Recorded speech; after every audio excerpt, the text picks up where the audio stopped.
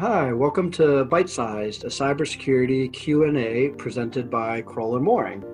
Our goal is to take the complex world of government contract cybersecurity and break it down into bite-sized pieces. My name is Evan Wolff.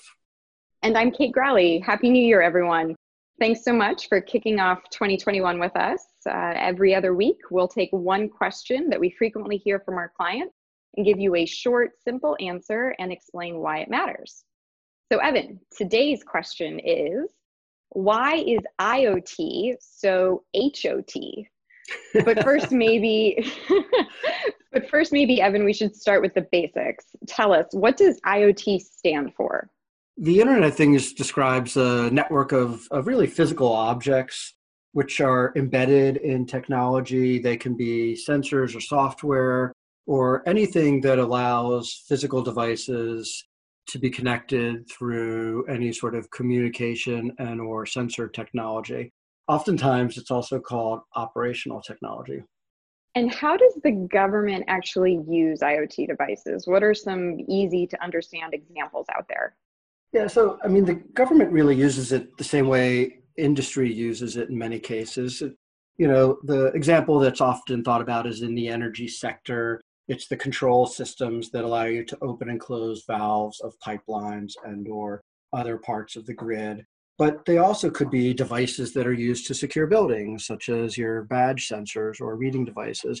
Really, in some ways, I always think of it, anything that isn't a computer or server or router, I consider to be an operational technology or Internet of Thing device.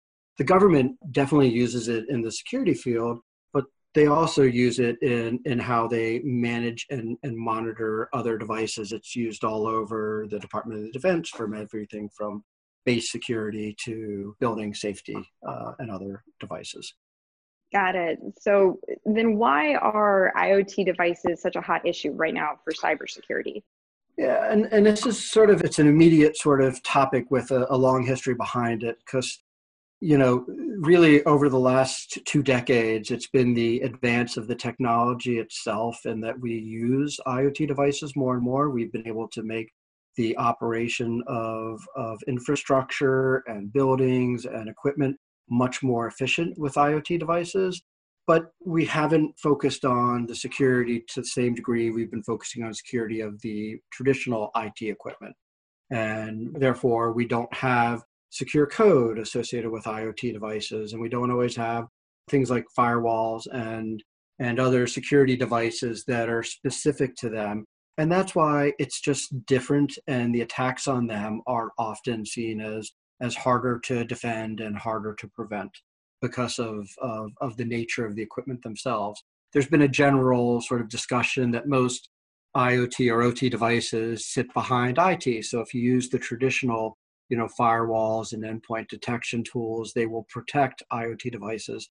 But that in recent time doesn't always play out. And the last point is, the fact is they're very easy to monitor and identify using programs like Shodan, which is a website that allows you to map infrastructure that's IP addressable, often which IoT devices are in a very simple way, and that causes problems for both companies and government. So, Kate, turning the podium around, why should contractors care about IoT devices and IoT security? Yeah, well, setting aside the operational concerns that those security issues create, we actually now have some IoT legislation out there that is directly relevant to contractors. And I imagine that's why we've been receiving so many more questions about IoT. So last month, the Internet of Things Cybersecurity Improvement Act was signed into law. The law doesn't impose anything on contractors just yet, but it does kick off this multi-year process that will eventually culminate in the first ever federal requirements for IoT devices. So what's happening now is that NIST, that cyber standards body that we discussed in our episode last month, they're now charged with drafting some new standards that will create security requirements specifically for federal use of IoT devices. Those standards are also supposed to include guidelines for what to do when someone learns that an IoT device may have a security vulnerability. So something that a bad actor could exploit, like what you were just talking about, Evan. That's all supposed to get finalized in the next 2 years. And that's when things start to get really relevant for contractors, because at that point, the federal government under this law is going to be prohibited from procuring IoT devices from contractors unless those devices either meet the NIST standards or they've got some sort of formal waiver from their customer to use them. So there's a lot of wheels turning, and eventually this is going to be just another cybersecurity regime that contractors are going to need to be concerned about. Well, since you said that is not going to take effect for 2 years, so we can, and please don't press pause to any of the listeners out there, because I do want to know, what should companies be doing right now, and what should they be doing to prepare for these new requirements? Well, importantly, there actually is already some guidance out there that contractors can think about when they're setting up their product lines for future acquisitions. So NIST has been pumping out quite a few IoT pieces over the past few years. Some of those are specifically called out actually in this new IoT Act as models that the final NIST requirement should be consistent with. So we're expecting that that will provide some useful insight into what these NIST standards will ultimately be requiring of contractors. Just recently, actually, NIST published some draft guidance on how agencies should consider security issues when they're folding IoT devices into their network. So even though there is a lot still to be done, there's also a lot already out there that contractors can look to in getting prepared. Since we're two lawyers talking about technology, let's talk about law for a second. Are there any laws out there related to IoT security that companies should be focused on right now? Yeah, so there are a handful of states actually that have laws on the books that do require any IoT device that's sold in those states to have what's termed reasonable security features.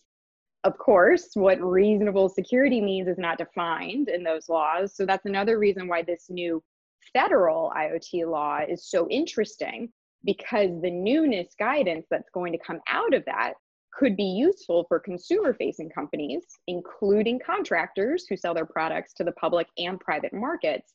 They can consider those when figuring out if their products also meet those reasonable security benchmarks under those state laws. Thank you, Kate, and thank you for joining Byte-Sized Q&A. We'll be back in your feed in 2 weeks with a new question and a set of simple explanations. If in the meantime you have any suggestions for questions or just any questions for us, feel free to reach us.